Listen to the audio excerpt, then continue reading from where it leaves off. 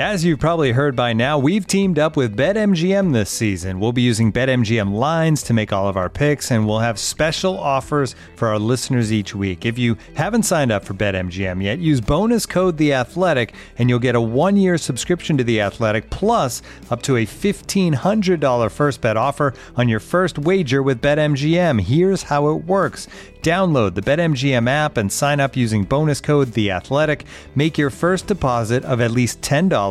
Place your first bet on any game and claim your voucher for a 1-year subscription to The Athletic. See BetMGM.com for terms. U.S. promotional offers not available in D.C., Mississippi, New York, Nevada, Ontario, or Puerto Rico. Gambling problem? Call 1-800-GAMBLER. Available in the U.S. Call 877-8-HOPE-NY or text HOPE-NY 467-369 in New York. Call 1-800-NEXT-STEP in Arizona. 1-800-327-5050 in Massachusetts. 1-800-BETS-OFF in Iowa. 1-800-270-7117 for confidential help in Michigan. 1-800-981-0023 in Puerto Rico. First bet offer for new customers only in partnership with Kansas Crossing Casino and Hotel. Don't forget, if you haven't signed up for BetMGM yet, use bonus code The Athletic, and you'll get a 1-year subscription to The Athletic, plus up to a $1,500 first bet offer on your first wager. The Athletic. I'm sorry, you can sit there and look and play with all your silly machines as much as you like. Is Gascoigne going to have a crack? He is, you know. Oh, I say! Brilliant! He's round the goalkeeper, he's done it! Absolutely incredible!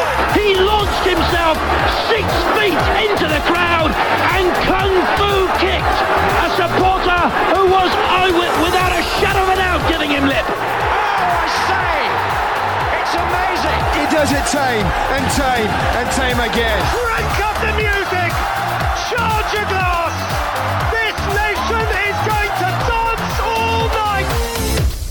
What constitutes a good slotting? How many players in the wall could stop a Gareth Bale free kick? Unexpected commentator accents for far-flung World Cup qualifiers? Are Ferrari the Arsenal of Formula One? The pure Masters Football six-a-side lineup? Trying to pin down the vaguest word in football media? Some vintage Peter Drury at the Oki, and an old friend visits Keys and Grey Corner. Brought to your ears by The Athletic. This is Football Clichés.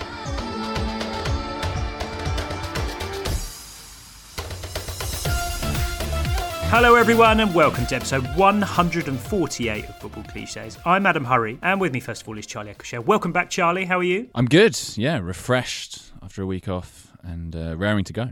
Surprised you've still got the energy after the great slotted debate that you fired up on Twitter over the weekend. Yeah. Well, no, I didn't fire it up. You and I were tasked with deciding it, and I actually said I thought it was too big a discussion almost for the Twitter. Yeah, well, we'll take care of it. Yeah, let's bring David Walker in to help us out with this one. How are you, Dave? Yeah, very good. I saw you were at Leyton Orient on Saturday, the Great Stanchion Pilgrimage. How was it? It was brilliant, and there they were in all their glory. Oh. Yeah, lovely to see them. Right, yeah, but let's nail this straight away then, Charlie. Slotting in a football context. I feel like it's a very business-like thing to do. There's an element of composure to it. I think it works for one-on-ones. When you're one-on-one and you tuck it underneath the goalkeeper as they're diving out towards you, or say a penalty where you kind of don't roll it into the corner, but you dispatch it into the corner low. Can be off the ground, but it has to be low, and that to me is slotting. Yeah, I think the in the corner bit is important there. I feel like that naturally follows. He's just slotted it into the corner, and yeah, composure is definitely important. You know, I think of Harry Kane as a very slotty striker. It's a kind of no messing about finish. Dave, if I said slotted it home, what striker are you thinking of historically? Yeah, I think you're right in terms of one-on-ones. I'm just trying to think. Ian Rush was a slotter. It is a particular kind of finish. Like one-on-ones, I sort of think of Michael Owen, but he wasn't really was he a slotter? Well, there was the whole debate. Was he a natural-born finisher, a natural-born slotter? I would say that slotting exists outside of the remit of a natural finisher. I think anyone is capable of slotting. It's not a particularly skillful act. There's an element of composure, as I said, but it's not particularly sophisticated, I don't think. No, not sophisticated. On a one-off basis, anyone can sort of do it, but there is something. It's quite an impressive finish, I think. Tidy. It's tidy. Yeah, exactly. It's probably one step up in terms of impressiveness from tucked. Tucking is is just an efficient way of doing things. Yeah. But slotted is, there's a bit of aplomb, but not much. Yeah, because tucking suggests it's a pretty easy chance. Whereas I don't think slotting has to be. I think like a Frank Lampard could arrive late and slot it into the corner, sort of from the edge of the box sort of distance. My only other exposure to the word slotting is in hugely popular book Bravo 2-0, and slotting is the favoured term for shooting someone dead. You've slotted them. Yeah. That's weird. It doesn't seem to work. I mean, it works in a similar way that the football one does, but perhaps not quite as violent enough as it ought to be. I like the fact you mentioned about slotting it under a keeper, or through a keeper's legs or something. Yeah, you could slot through legs, definitely. Because I think that sort of there's a slight sort of visual analogy kind of relationship with the idea of like slotting a letter through the post box or through the letter box or through a slot. It's kind of there's through the slot. So there's a narrowness to it. It's like it could only just go into that sort of space, kind of thing. It's a bit like a through ball or a slide rule pass. It's the goal scoring equivalent of that, maybe. International break, of course. So let's kick off the adjudication panel with some international. And can't you tell it? Yeah. When should we do slotting? When should we do slotting? Yeah. Save it. But no, let's kick off international matters with what I think must be the highlights of the international break so far. This is Gareth Bale's free kick against Austria. Various broadcasters wrestling over the hypothetical situation of how many goalkeepers you would need to stop that free kick going in. Let's hear Sam Rickett's co-commentary on 5 Live, first of all. 30,000 people in this stadium knew he was going to have that free kick. You could have 10 players in the wall, however many keepers, and you still wouldn't save that shot. Unbelievable free kick. Unusual, Dave, to hear the wall brought into the equation. I mean, it seems to me that the number of people in the wall isn't going to make a huge amount of difference. You could probably have 50. I think Bale's still going to get the ball over. Beyond 5 players, like maximum 5 players in a wall, because the people on either end are completely redundant. Yep. 10 players in the wall. Some bloke stood by the corner flag going, should have done better there. He eschewed the standard number of goalkeepers in this hypothetical situation, Charlie, and just said however many you like. There is no amount of goalkeepers that could have too much. It's too much, isn't it? It is too much. I mentioned this at the time, watched an old goal, and the commentator talks about even if he was on a step ladder, he wouldn't have saved that one. And I wonder, I feel like that's the only thing that could have been added here. You know, as many keepers as you want, as many step ladders as you want. Still not saving it. Add height, but then you haven't got the ability to move your feet, so it's a give and take situation, a step ladder. Yeah, I guess you're just stood there, aren't you? Kind of in the exact rooted. spot. You are rooted. You really are rooted, yeah. On Sky, co-commentator James Collins trod a similar path. He's looked a little bit off the pace early on, but he's come in and honestly, if you could have 2 goalkeepers in there, no, 2 of them aren't saving that one. It's 2 for James Collins. That's the threshold there, which is the standard. Isn't it, Charlie? This would actually be quite interesting. You could do this as an experiment. Get a free kick specialist to take a bunch of free kicks. See how much it actually helps having 2 goalkeepers in there. Would it cause some confusion? I wonder how much it would actually help. If you don't do it, Soccer AM will. It could be like in in doubles or tennis, Charlie. When the old yours, and it just the ball sails through the middle. Yeah, you dissect both of them. Whilst almost certainly one of them would still save it. There is perhaps a small chance. If you get it right in the top corner, a goalkeeper can still be beaten on the side of the goal that they're standing in if it's particularly well struck into the top corner.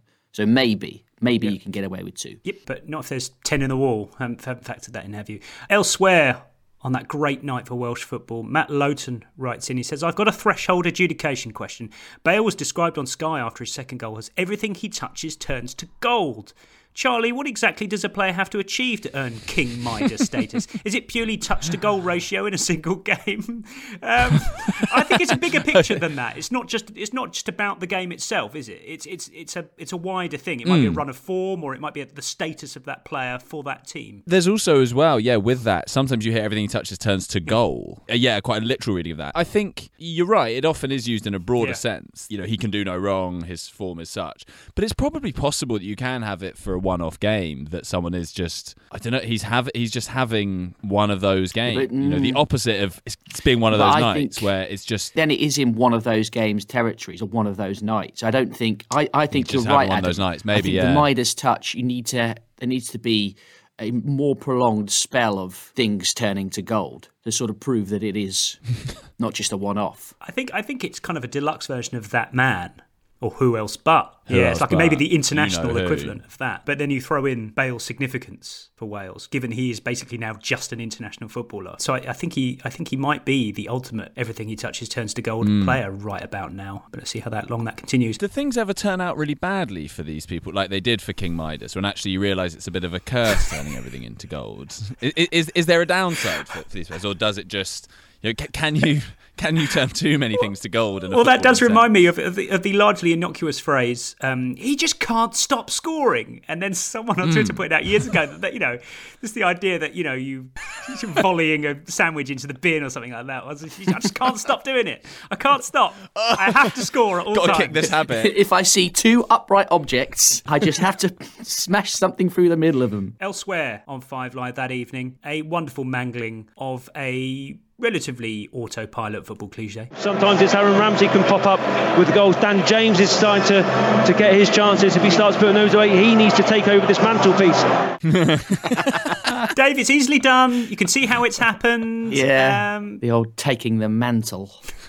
Take over this. No one knows what a mantle is. I think this might be the origin of the problem. That's what I was sort of thinking there. Is the mantle related to a mantelpiece, or is it completely? No, they are completely. Mantelpiece is spelled T-E-L. Yeah. Mantle is T-L-E. I don't know what a mantle is. I don't know what a gauntlet is. I don't know what any of these things are. But what's funny that the taking over, it's not quite as simple as take. It's not saying like take up the mantle, taking over the mantelpiece. That does suggest, you've had a bit of a discussion about the mantelpiece and it's mine. Shoving now. Off all the family photos. Clear your stuff. Yeah, get rid of these. I'm putting my things on. A mantle is a loose, sleeveless cloak or shawl worn especially by women, an important role or responsibility that passes from one person to another. I would never have guessed. I would have assumed it was some sort of metallic object that you hold as the status symbol. It sounds like a baton, like they're kind of handing over like the baton. So it's in a relay cloak race. of some sort, women's cloak. Yeah, well, yes, but also I think that's incidental to the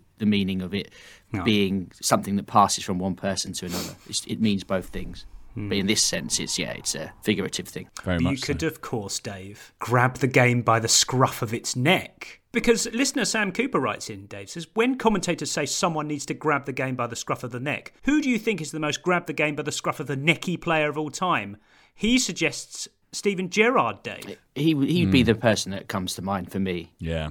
That was mine. Why? Because he would have those games. It didn't always go well for him. Sometimes he would sort of grab the game by the scruff of the neck and run too much. Yeah, exactly. In the famous, he'd grab it too well. The famous game against Chelsea, where he just spent the whole game trying to shoot from anywhere and trying to run the whole game. Similar performance to Beckham against Greece in 2001. It's just running around, shooting, passing, trying to do everything yourself. Yes, so there's a heroic kind of solo aspect to this, Charlie, but it has to be a kind of emphatic physical thing. It's not a playmaker with a bit of skill. It's not someone producing a little bit of magic. That's not how game neck scruff taking happens. It's funny, Dave, you mentioned Beckham against Greece in 2001. That is exactly the game the instance I was thinking of someone grabbing the game by the scruff of the neck. That was pure just, I'm going to run around loads, I'm going to get on the ball, I'm just going to make stuff happen one way or the other. It's a very English football thing. Like carrying the ball forward unexpectedly yourself. Yeah, exactly. Yeah, just going on a charge Vertical. and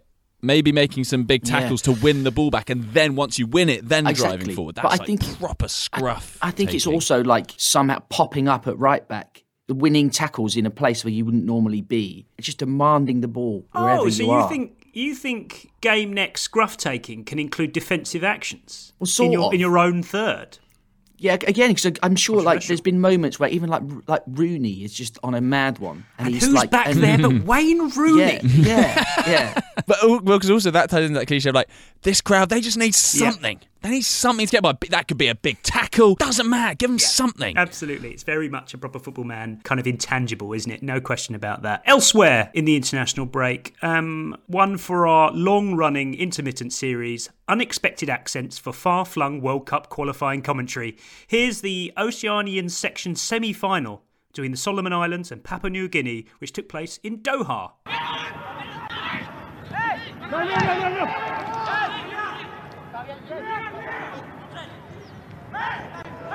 Kalu now over the top for Solomon Islands, looking to use the pace of Leahy. Leahy bursting through. Leahy, can he finish? Oh, he got to the near post, he's done it! 3-1 Solomon Islands, Leahy on the score sheets again. A hat-trick last time against Tahiti. He's carried on that good form. And he scored in the second half here against Papua New Guinea. It's 3-1 Solomon Islands. Charlie, I'm making no comment here whatsoever on the standard of commentary. That's irrelevant to the topic here. That was massively unexpected. It feels like it should be sort of rugby league. What's going on? I don't know. I had to say I don't know what accent I was expecting to hear, but it wasn't that. The accent I expect would be one of those guys who you used to hear maybe on Eurosport or one of those sort of world feedy type guys. You don't know their name, but you know the voice. That's the kind of character I was expecting. It just amazes me how the commentary industry works on its fringes. It's like, mate, you're going to be doing Solomon Islands, Papua New Guinea on Saturday. Someone's got to do it. Set? Yeah, no question. I mean, I hope he was in Doha at least, not doing it off tube. No, that was very. that man was in a basement somewhere in Stockley Park. Yeah. Stockport, more like. Anyway, but yeah, thoroughly enjoyable. Wasn't expecting that.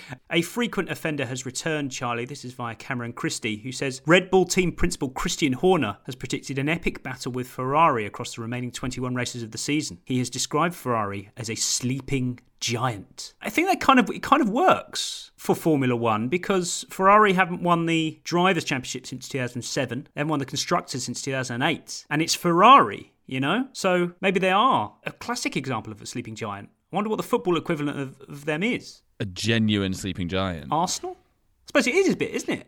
Are they Arsenal? They've got a bit of prestige and history and tradition, and also obviously the red around Ferrari. So I think Arsenal is probably quite a good. And 2004 for Arsenal, the last time they won the title. So, But Christian Horner has history for this, of course, Dave. He was the man who said that their last few races of the season will be cup finals. So he knows what he's doing. When you started that lead in, I was concerned you were going to say that Horner had told us we'd got 21 cup finals remaining.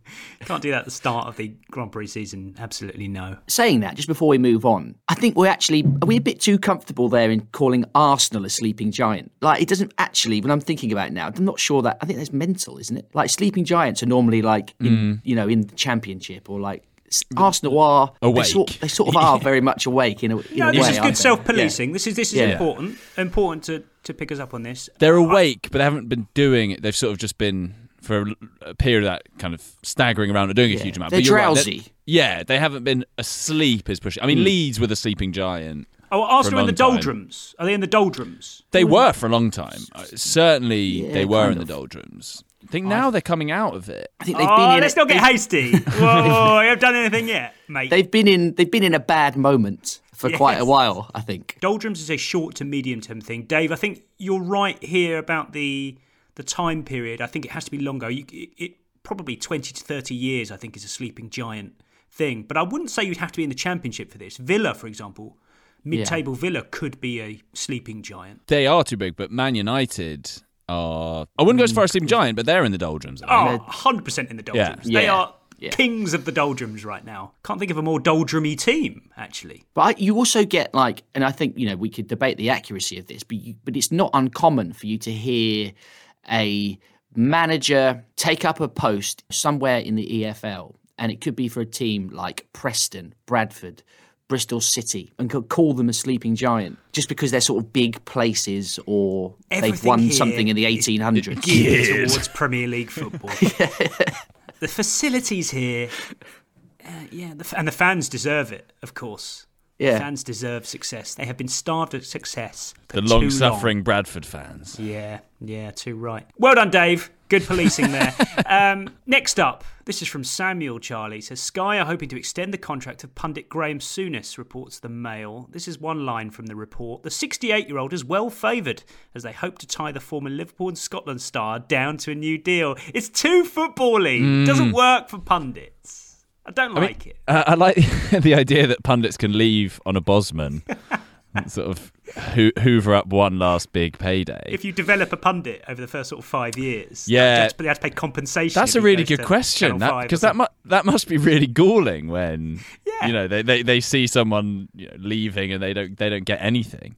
We taught him to use the touchscreen, and now he's just gone straight over to you. Disgrace. The idea that this could go even further, Dave. You could have something like it will keep the former Rangers player manager at Isleworth until 2024. At Isleworth. Is Isleworth? That's the place where they play? That's Sky's HQ. Yeah, for sure. It's got to be done. That's I suppose that's more like the training ground. Yeah, that's training ground, isn't it? Yeah. Oh, okay. Yeah, that's fine. That's kind of all right. Presumably, when he hits 70, Charlie, he's only allowed 1-year extensions. Yeah, I think that's Sky's policy is very clear on that. Sounds about right. I don't know where he's going to go. I mean, I can't see. I mean, Sky's a very cushy gig, Dave. I can't imagine him really wanting to be a contract rebel in this situation. Part of the furniture, isn't it? You can't imagine even Souness on BT Sport on a Saturday lunchtime. Wouldn't fit. I mean, there is always. We know one place he might be welcome.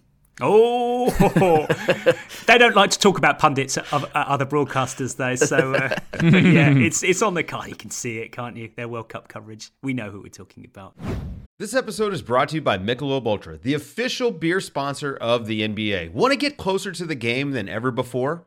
Michelob Ultra Courtside is giving fans the chance to win exclusive NBA prizes and experiences like official gear, courtside seats to an NBA game, and more. Head over to MichelobUltra.com/courtside to learn more. Looking for an assist with your credit card, but can't get a hold of anyone? Luckily, with 24/7 US-based live customer service from Discover, everyone has the option to talk to a real person anytime, day or night. Yep, you heard that right. You can talk to a real human in customer service at any time. Sounds like a real game changer if you ask us. Make the right call and get the service you deserve with Discover. Limitations apply. See terms at discover.com/creditcard. Oh, look at that! That is wonderful! Brought to your ears by The Athletic. This is Football Cliches. Speaking of legends of yore, Charlie, Masters Football is coming back to our TV screens after an 11-year absence. The popular six-a-side event will include former players from Premier League giants Liverpool and Manchester United, as well as legends from both Celtic and Rangers in the newly launched 360 Sports TV Masters Cup. So it's back. How do you feel about this? Is it a spectacle, or is it something that you think in theory is brilliant and then you turn up and it's actually quite boring? Yeah, I mean, I remember sitting through some of it before in a kind of desperate, there's football on, I'll watch it kind of way. I don't know. Has it had its day? Do the youth of today want to watch that as we once did? I'm not sure. It's given us some great moments. I think it was on that, wasn't it? The McAteer and Michael Owen had a big argument, which was fantastic. Yeah. So more of that. If there's aggro, then yeah, I'm up for it. Is it going to be on the old blue pitch? The iconic blue pitch. It is an iconic blue pitch. Yeah. The iconic. It's such a weird thing, transparent walls. Because it's almost like they're playing. It's like reminiscent of an ice hockey pitch, isn't it? Really. And then actually are ice hockey arenas. Yeah. And it's such a strange thing because I've always wondered, like, you know, 5-a-side, 6-a-side, whatever, 7-a-side, smaller-side games are such a big thing. You know, so relatable. Yeah. Everyone's played them at some point, and yet you never really, Masters aside, it's never really been a thing, a marketable, televised sort of mass entertainment thing. Whereas, you know, you've got like rugby has got like rugby sevens. You know, there are other sports that have sort of different versions of themselves. You know, cricket or whatever, it's sort of T20 is sort of the same kind of similar sort of relationship. But the Masters, it's like so weird. It's like, it's not why are you playing indoors on a blue pitch in an ice hockey arena? Get it down at Power League, yeah.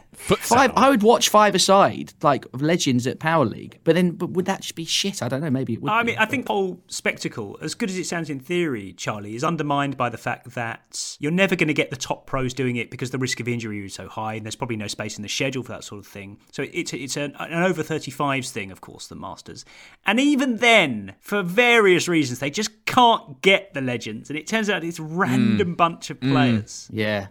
Which I think really does stretch. And then the you end up with a situation where I'm pretty certain that Ken Moncal score an unbelievable goal once. That's the only thing I can think of when I think of Masters, and it's just like weird. That's one of the kind of mandatory elements of Masters football, Charlie, is when a massive aging defender still does something that makes you think, oh my God, actually, yeah, they're all really good at football, like beyond anything that we can conceive. They've still got it in their locker somewhere in the darkest corner of their locker. Ken Moncal can still put one in the top corner. The muscle memory is still there. Yeah. Once met Ken Moncal as well. Lovely man.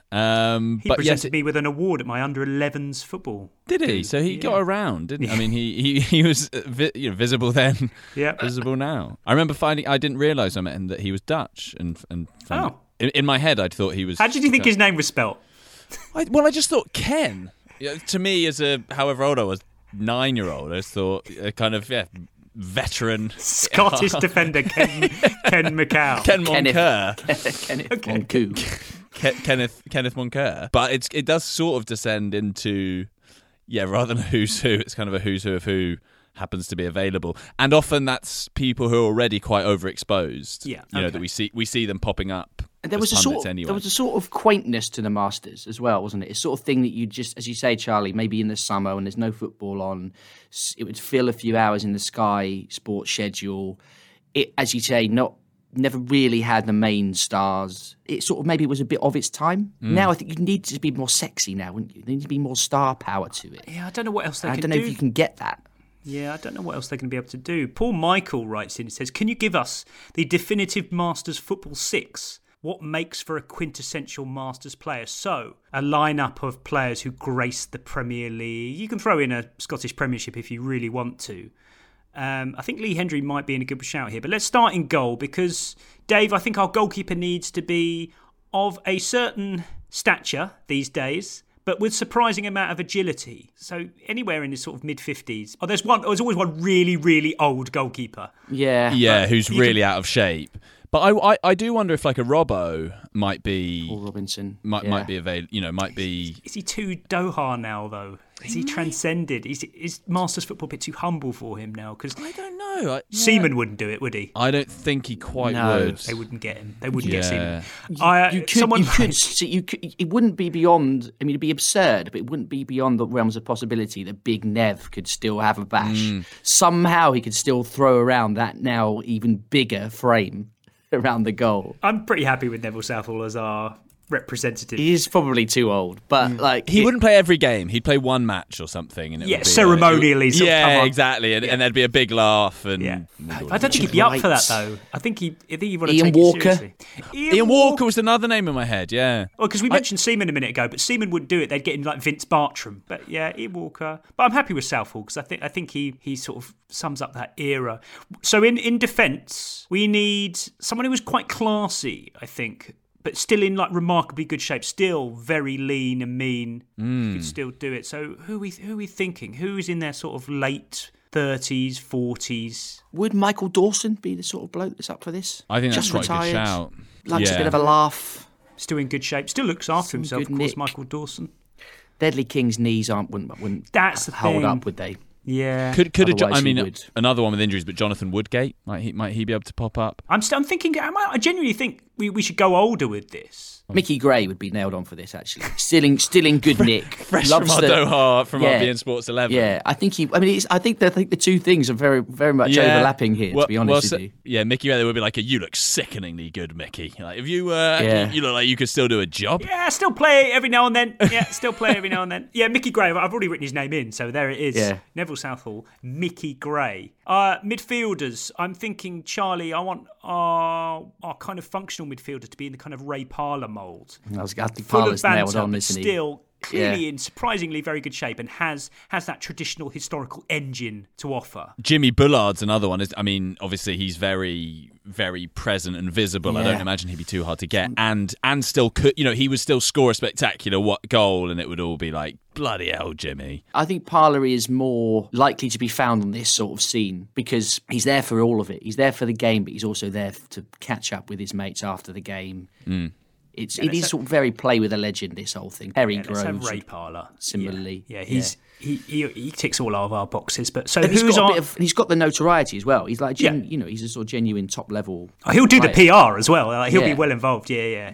Come along, guys. It'll be brilliant night. Who's our playmaker then, Charlie? Who's going to produce this one single moment of magic where everyone stands up and goes, wow? Whoa, still got it. What a touch. Rolling back the years. Unbelievable player. Unbelievable. I mean, Lee Hendrie, I think Lee Hendrie is a squad player, maybe. I mean, I don't think he's necessarily dynamic, dangerous. Hendrie and Parler can interchange. Yeah, exactly. Who's our real luxury player then? I mean, David Dunn, someone like that. David Dunn. That's as luxury as you're going, is it? Well, yeah, because you're not going to get like a Dennis Bergkamp, are you? No, but I feel like a tricky But- winger who's sort of now playing in slow motion, that sort of thing. Mendieta. Maybe another name from the beIN Sports 11. Yeah, another beIN Sports 11. I think he's too big time for this. What about JJ Okocha? It's not impossible. It's not impossible. He's the real coup, isn't he? That they managed to get him, and he would. There'd be a scenario in which he would do that skill where he flicked the ball over his head. In fact, was that on Ray Parler? I think Ray Parler was one of the people he did that to. So maybe could sort of engineer that again. Little Juninho. Is he sort of around enough? Like Juninho played for Brazil in the Star Sixes, which was that kind of World Cup of legends, and I think it was at the O2 a couple of years ago. Interesting. The great thing about Masters football, Charlie, is that there's this obsession with like getting the big names in, but it's usually the average players from back in the day who've just kept themselves in shape who come in, but then they realise, I'm miles better now because I've looked after myself. And well, so that is the thing, isn't it? Yeah, the massive advantage that gives you if you are still in good shape. You're going to absolutely run ring, and it must be quite satisfying if you are someone who wasn't the biggest draw on the. This is what I could have done. So who's going to be our striker then, Dave? It's a bit like the goalkeeper, really. That they're kind of square now, almost like cuboid, but they've still got that finish. Like if you give them that one chance, they will bury it into the corner with the sort of force that you just only ever see in the top division of your power league. Ricky Lambert, could he be? Yeah, this is good. This is good. For some reason, the only name I had for this, Charlie, was Marco Gabbiadini. Interesting. Who is pure Masters, I think. Yeah. Let's go a bit higher than that. I was going to say Robbie Keane, but I think he's more soccer aid at the moment. I think he. Yeah. I tell you who's going to be unreal at Masters if this really does take off for the next 2 years. Jermaine Defoe. Oh, wow. How good is he going to be at Masters? Wow, yeah. He's too good, though. He'd be unfair, almost. Yeah. I mean, that's always felt like his calling in a way, five-a-side football, hasn't it? I mean, that whole get out of his feet, shoot into the corner off either foot. I mean, he would be so useful and impossible to play against. You could even see in the same way, like big square bloke that could fit. Like I could see John Hartson turning up. Do you know what I mean? Like somebody who's not going to run around much, but is still big and strong enough to sort of handle himself and can just smash it in. But yeah, I think we're along the right lines there. McCoist is post-Masters, isn't he? I think he is. So, yeah. It's a shame, real shame. But Kevin Davies. Ooh, okay. He's very Masters. I can see him in the kind of mocked-up Bolton kit with no logo on it. Yeah, he feels really right. I like him. I'm putting him in. I think the physicality would be because you'd expect would, given how kind of brawny he was as a player when he was in sort of peak shape. You imagine he'd be a unit now. Yeah, not too long retired either, so it's probably just about right.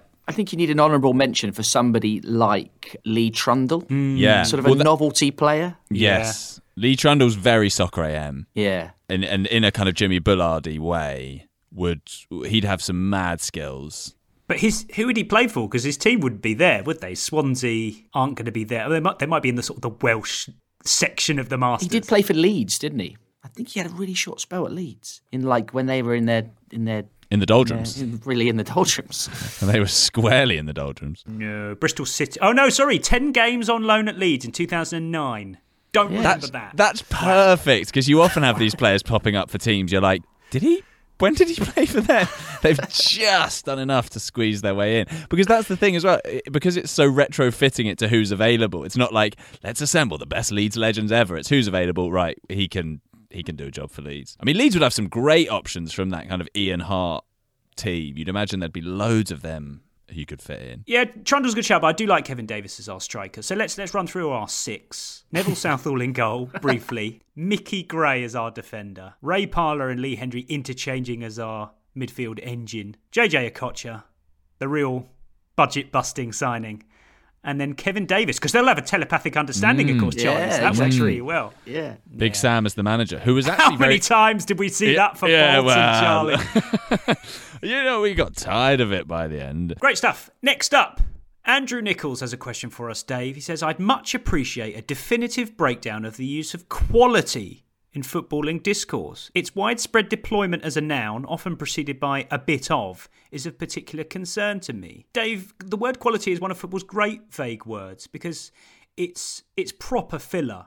It's a bit of kind of Hoddle-esque thing that you just throw into a game that hasn't really taken off. They just lack that little bit of quality up front for me. They just lack that little bit of quality. I saw a great example of this recently when Roy Hodgson and his assistant Ray Lewington came to Watford. There was the now customary sort of videos from training, first day out on the training pitch with the lads. And you just had Lewington just barking, just... Punch it in. Set. Yes, Jezza. Side on. Yeah. Good. Like it. Well done, son. Good quality. Let's get working. Come on, let's see some quality. Yes, good. I think it's about just executing whatever it is you're doing in the best possible way. But quality is not something you can verbally extract from a footballer, is it, Charlie? So I really enjoy that story because it's just something you shout, but it's not something that you could possibly motivate from someone, is it? No, that's like the joke, sort of, come on, be better. Just be a bit better. That is basically what you're saying, and yeah, with that, the game just needs a bit of quality. It is like this just needs to be a bit better than what it is, but it sounds as if you're talking about a specific quality, for want of a better word, a specific facet of the game. It's precision in the final third, isn't it? Yeah, and that would make sense. Yeah, they just need. Yeah, they need to be a bit more decisive. I think you're right to cite Glenn Hoddle because he's really, really hung up on the technical aspects of kicking footballs. He's always focusing on that in his co-coms because obviously that was the sort of thing that he was best at. It was manipulating a ball with his feet. Is it that lovely? He's so great Such quality a there on that skill, strike. His other thing though as well, which because he had is about having a picture. He's got a picture, which he really loves that idea of these players who can see that they can see it unfolding. That's what all the great players have. Exactly. All the great players have that picture in their head. Yeah. He's well placed to comment on this. Absolutely right. And I think it works for him. I may as well be playing football with a blindfold on, really. Yeah. When it comes to that. Yeah. Never have a picture in my head about anything that's happening. Maybe I qualify there. I totally get it. Do you think you've got a picture? You see someone in the corner of your eye on a five-side pitch, and then your brain does the rest. It constructs this alternate reality, this kind of virtual reality, and you know they're there, and you pass it to them, and it reaches them, and you think, I've got vision. That's what vision is. Yeah, or what I love with... Hoddle would love me. The vision element is if you just need someone to play the pass to you, you're like, let me play it, because I've got the much better angle. You knock it back, and then I can kind of flick it over off my left foot because the angle's better for that. So we've discussed quality as this kind of vague filler term, Dave, but I do think it can be used in a specific context. I think set-piece deliveries are a good example of specific use of quality. Quality balls into the box. Quality street, of course. Pretty much any corner that beats the first man, though, isn't it, Dave? That's quality. Yeah, just anything fast, whipped in with a good angle, I think. I also associate this word with Brendan Rodgers. I think he uses it quite a lot. But he uses it often in like the plural when talking about a player. He'll be like, he's got great qualities. Qualities. That's the qualities you look for in a player. Yeah, that's okay. That's all right. That just means attributes. I'm happy with that. Do we think it's one of those where it's more about that we talk more about the absence of it than its existence? That we focus more on the lack of. They just lack that bit of quality, or they're set pieces in the final third. Yeah, almost always in the final third. Yeah, absolutely right. I think you're absolutely right. Next up, after their 2-0 win over Sutton United on Saturday, Port Vale's club historian Phil Sherwin says they're now the only club of the 92 to have beaten the other 91 in a league game. Now, the only observation I have to make about this, Dave, is it just feels like it has to be Port Vale. Such a Port Vale-y stat, doesn't it? Are they a sleeping giant? From the heyday, they had some great cup runs, I remember, in the mid-90s, did Port Vale. It feels like this certain type of stat or interesting nugget is for the Port Vales of this world. the only team whose letters in their name you can't colour in or something like that. It's just like, it has to be, it will always be at that level of football. It will never be Manchester United. It's sort of one of those stats that sounds immediately impressive, but when you sort of think about it in any detail, it all starts to crumble pretty quickly. There'll be a boring reason for it, basically. Yeah. Well, it's basically because they've been shit. So they've played loads of teams that have come up They've from knocked around non-league. Yeah. I mean, the only Harlem Globetrotters of Port Vale. Because a top team wouldn't have been able to play Salford City or Barrow. There are only two clubs I can imagine rivaling them for this stat. One is Preston and the other is Notts County. I can imagine either of those weirdly having that to their name as well. Absolutely right. Absolutely right. Let's round off the adjudication panel this week with this from Joel Tucker, which is superb. Maybe I should have known about it. Maybe plenty of people already do, but it doesn't matter. He says, I stumbled upon some vintage Drury watching the 2010 Players' Championship darts finals. This is Paul Nicholson taking on Phil Taylor in the semi-final at the Circus Tavern. How big a man are you? Can you find it within yourself? Is this your greatest hour? 2 at 10s. 1 at 5s. Extraordinary! Exceptional! Emotional! Power cut! Paul Nicholson has flicked a switch and extinguished the champion of the world! It is Nicholson and King in the final. Magnanimity from Phil Taylor. Joy unconfined for Paul Nicholson, who hits his highest high, and the Circus Tavern celebrates with him. Try wiping that smile off his face. Taylor, for once, must exit stage right and leave the scene to others. It won't be him this time. It may be Nicholson. The final will intrigue. Charlie, it's so reassuring to me that the cadence, the Druryan cadence, is still perfect for another sport. And it does work really well, especially after the final dart is thrown. Yeah, I mean, goosebumps. I actually think Drury, given his whole mantra is, whatever the occasion, you need to give it everything. I feel almost the less salubrious the surrounds. And actually, that's obviously a big thing in the world of darts. But what's the venue he says at the end? The Circus Tavern. I just love that. It's probably, I'm sure it's a very prestigious darts venue, but there sounds something quite low key about the Circus Tavern. But the Rose and Crown is on its feet. The dog and duck rises as one. I think he would give it, whatever it is, the kind of respect. Every dog and duck has its day. Yes. Every dog and duck. There was the alliteration in there, Dave, which he snuck in there. He snuck in the joy unconfined. Yeah, and I'm sure he's used that one again. I'm sure 100%. I've heard that again. Yeah. It's quintessential Drury. Yeah, Charlie, he loves a noun and the adjective the unorthodox way round. Brilliant. Yeah. The instruction to the viewer, they kind of try wiping his smile off that face, as if we would. Joy unconfined, Dave, makes you think it would be great to hear Peter Drury read out the index of a book. But yeah, darts Drury. Not something I'd been conscious of before, but I'm delighted to hear it. Didn't know he did the darts. They should get him back on. He needs to become like a Barry Davis figure and just do as many sports as possible. Imagine him at the Olympics. How good would Drury be at the Olympics? He genuinely would be, like the equestrian or something.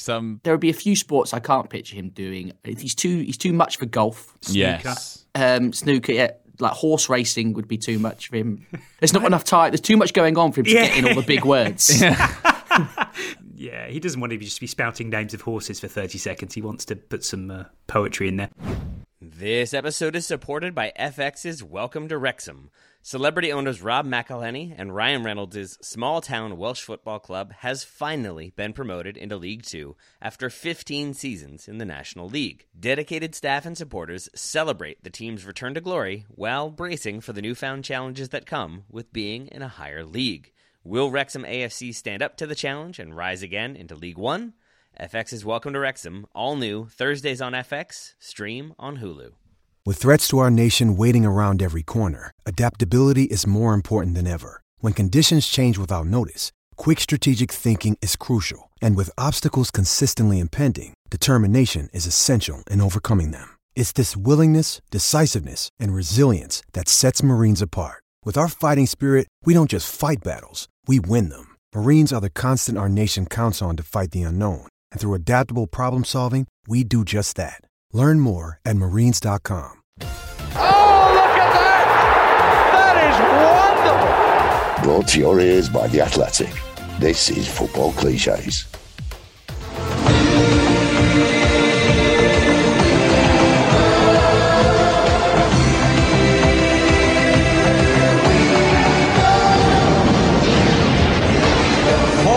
Super Sunday. Let's finish with a fleeting Keys and Gray corner. Of course, it's an international break, so they're off on their holidays. They're not in Doha. They're doing their podcast via Zoom, which Keys found amazing, by the way, Charlie. He just couldn't... Oh, yeah. He's the last person to realise how good Zoom is for communicating with other people. So that's how that podcast started this week. But yeah, here is indeed the Richard Keys segue of the week. Boris Johnson has his way, as you know, as I just mentioned. Let me tell you, to quote you slightly earlier in this podcast, take your daft ideas, Boris, and do one. Peter Reid's on Instagram. I know, I saw it. Thought I'd mention that. Vegas as well. Peter Reid, who? He's in Vegas. He's in Vegas. He's in Vegas. I think he got back yesterday. He was in Vegas for the last 10 days. How does he get around that, boy? I have no idea. Reedy in Vegas. If that's not on BBC 4 by the end of this month, I don't know what. It's like Michael Portillo on trains. Reedy in Vegas. Reedy in Vegas. That's a big shift in Vegas. Yeah, that is a proper shift. Peter Reid's on Instagram. Reedy's in Vegas. He's on Instagram, so check him out. Can I offer something harking back the week before last? And Richard Keys' steak au poivre offering to the canon of the cooking world. And Adam Nathan, who's a listener of the podcast and a friend of mine, is a professional chef. Right. And he took it upon himself to kind of investigate how Keys' recipe would play out if you were to actually follow it to the letter. And I mean, Kesey's amazing. He's kind of the opposite of a polymath. Like, he manages to offend and get wrong in such a range of topics. And and this is what Adam had to say about Kesey's steak au poivre. First of all, he says, I think it's maybe the worst recipe I've ever heard. And he says, firstly, unless he's clarifying the butter, which doesn't sound very proper football man, the butter will be burnt before the steak is in the pan. Interesting. Then during cooking, the mustard, pepper and garlic will all be burnt within about a minute.